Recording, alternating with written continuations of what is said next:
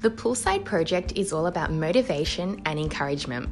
A poolside moment doesn't just need to happen on a holiday, but when you achieve something in your day, when you take a step towards your goal, when you begin something new, this sense of achievement and fulfillment is a poolside moment.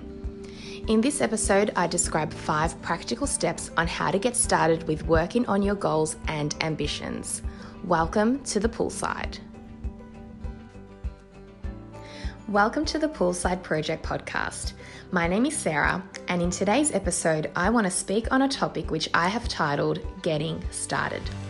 But first, I just want to thank everyone who downloaded last week's episode, or who also subscribed or sent me a message or reposted about the podcast. Honestly, thank you. I didn't know what to expect when launching this, but your feedback has been valuable, and I'm so glad so many of you got something out of my first episode. And I know I need to invest into a microphone because this whole speaking into a phone thing does sound a little bit amateur, but I am also just getting started on this. So last episode I spoke about starting nowhere being the best somewhere, and the need to put negativity and insecurities aside and simply begin. So in this episode, I want to give 5 practical steps on how to start, on how to begin, because it's all well and good to say, just start, but how do we do this? So if you're ready to get practical, grab your pen, grab your notebook, and let's jump into it. The first point I want to make is consider. So before starting something, we need to consider what is available out there. You may want to start a new course or work on a new project, create a new Instagram page for your business. You need to consider what's out there. Do your research. Who can I speak to that can help? Is there an app created already that will help me make advertisements? If I want a career change, who is someone I can speak to who is already in that career? What did they do? Consider what's available that you can take advantage of. I'm currently studying a Cert 4 in kitchen and bathroom design. But before putting my money into a course, because I didn't just want to drop thousands of dollars into something I didn't research, I had to do my research. Now, probably like you, my research normally starts with a Google search, which then leads to relevant Instagram ads. Have you noticed? Which makes you realize there is so much information out there. We're living in the information age, and everyone is trying to sell you something and tell you something. The key isn't so much gathering the info, it's gathering the right info. So, to filter out all the millions of courses available, I spoke to someone who has been in the industry for a long time, and she recommended a course to me. I researched that course. I ended up finding out that a colleague of mine completed that same course, so I spoke to her, and she loved it. And remember, word of mouth creates trust, because it isn't some Google ad giving you a sales pitch. It's someone's experience which you can't argue. So I researched the course further. It sat well with me, and that's the course I decided to enroll into.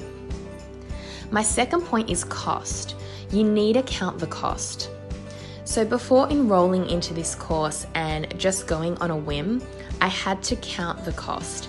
If you're looking to take out a gym membership or maybe make a big purchase, after you've done your research, after you've considered the facts, you need to count the cost. You need to know what you're in for, know what's required of you. Can I financially afford this? Do I have the time for this? Is this something I'm physically able to do? How many hours of study will I need to do in a week? You need to know what you're in for, what's required of me. Now, don't let this scare you, but actually let it prepare you as much as possible. I don't know if we could ever be fully prepared. There will always be an element of biting off more than we can chew. But I think as we go along, we will learn how to chew it. This is why so often we start and stop things. I think it's because we haven't actually fully considered what's going to be involved, or we actually haven't counted the cost and know that starting something new will actually require sacrifice. Which leads me to my next point, create. So if you've counted the cost and you think, okay, there is no way I can afford that or have the time for that or the resources for this project, What do you need to cut in order to create? Maybe there's an area of your life where you're spending too much money or spending too much time. What can you cut in order to create? What do you need to put down in order for you to pick up something else? This is called sacrifice. When I'm working on an assessment, this pretty much means no TV for a week. That's just the way it is. Or we're trying to save for a house. This 100% means no brunching and just takeaway lattes. Generally, when you pick something up, you need to put something down. Now, I totally get it. There may be something that consumes a lot of your time that you can't put down. It could be looking after an elderly person or being a full-time mum. You can't just drop those things. Please don't. But it comes back to research. Is there something else out there that I can pick up which is more tailored to me? Fourth step, current. Okay, I actually wanted to title this step, Take a Leap and Step Into It, but that's very hard to quantify, and plus I needed a word that started with C so it could fit in with my other points. So, what is happening currently will always be the case. There will never be a good time to start something. If this year is busy, if this time of your life is busy, you know what? You're going to always be busy. Now, what you're busy with may change, but there will always be something keeping you busy. There will always be a reason to not begin. Guys, take a look at 2020.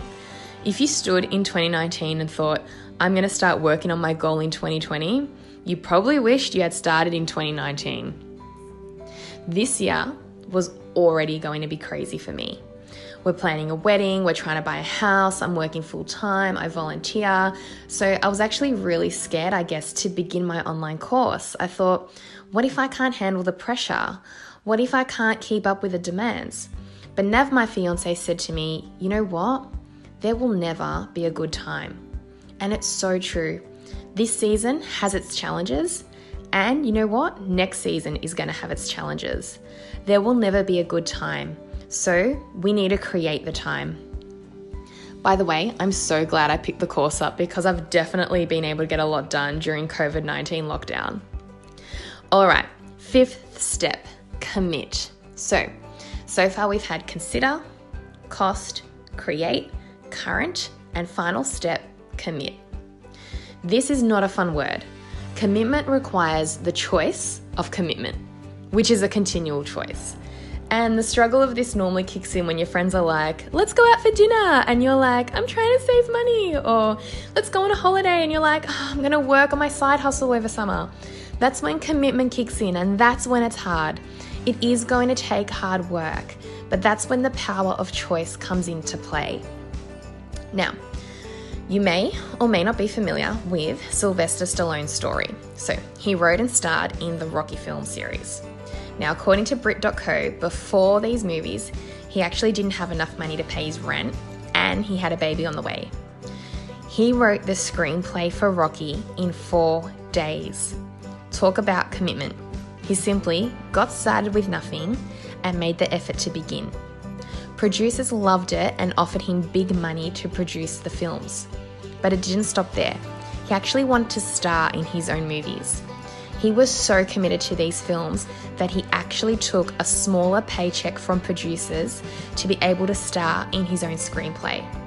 He was committed to his movies, and he sacrificed a part of his paycheck in order to get it done his way. And I guess the rest is history. Now, if you don't know or haven't seen the Rocky films, that is your homework. So, with some self-discipline, with strategic planning and relevant research, you have what it takes to begin what you want to begin. Just to recap, consider, do your research, cost, what will it cost? Create, what do I need to sacrifice in order to create room?